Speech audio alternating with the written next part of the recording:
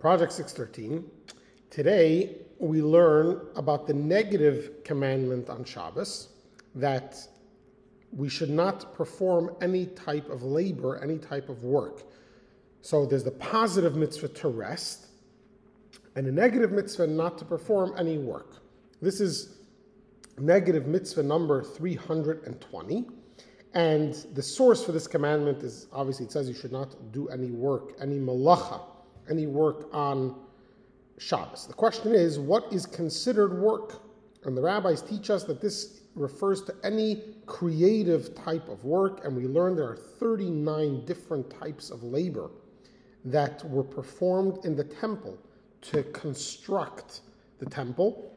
And because the laws of Shabbos are listed right next to the instructions on the construction of the temple, anything that was included in the construction of the temple is forbidden to do on Shabbos.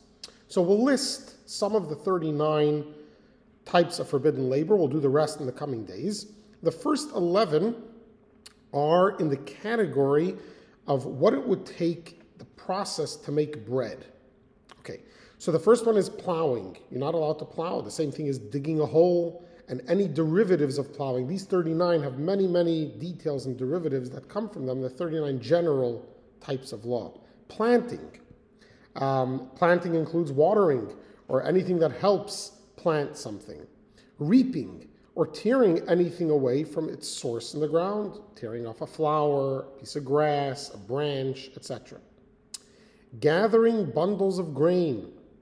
Threshing, winnowing, sorting the good grain from the bad grain. And this includes practical things like sorting good food from bad food or bad food from good food. And there are many details what you're allowed to do and what you're not allowed to do on Shabbos. Grinding the kernels of grain into flour, so grinding. Sifting, kneading, and baking.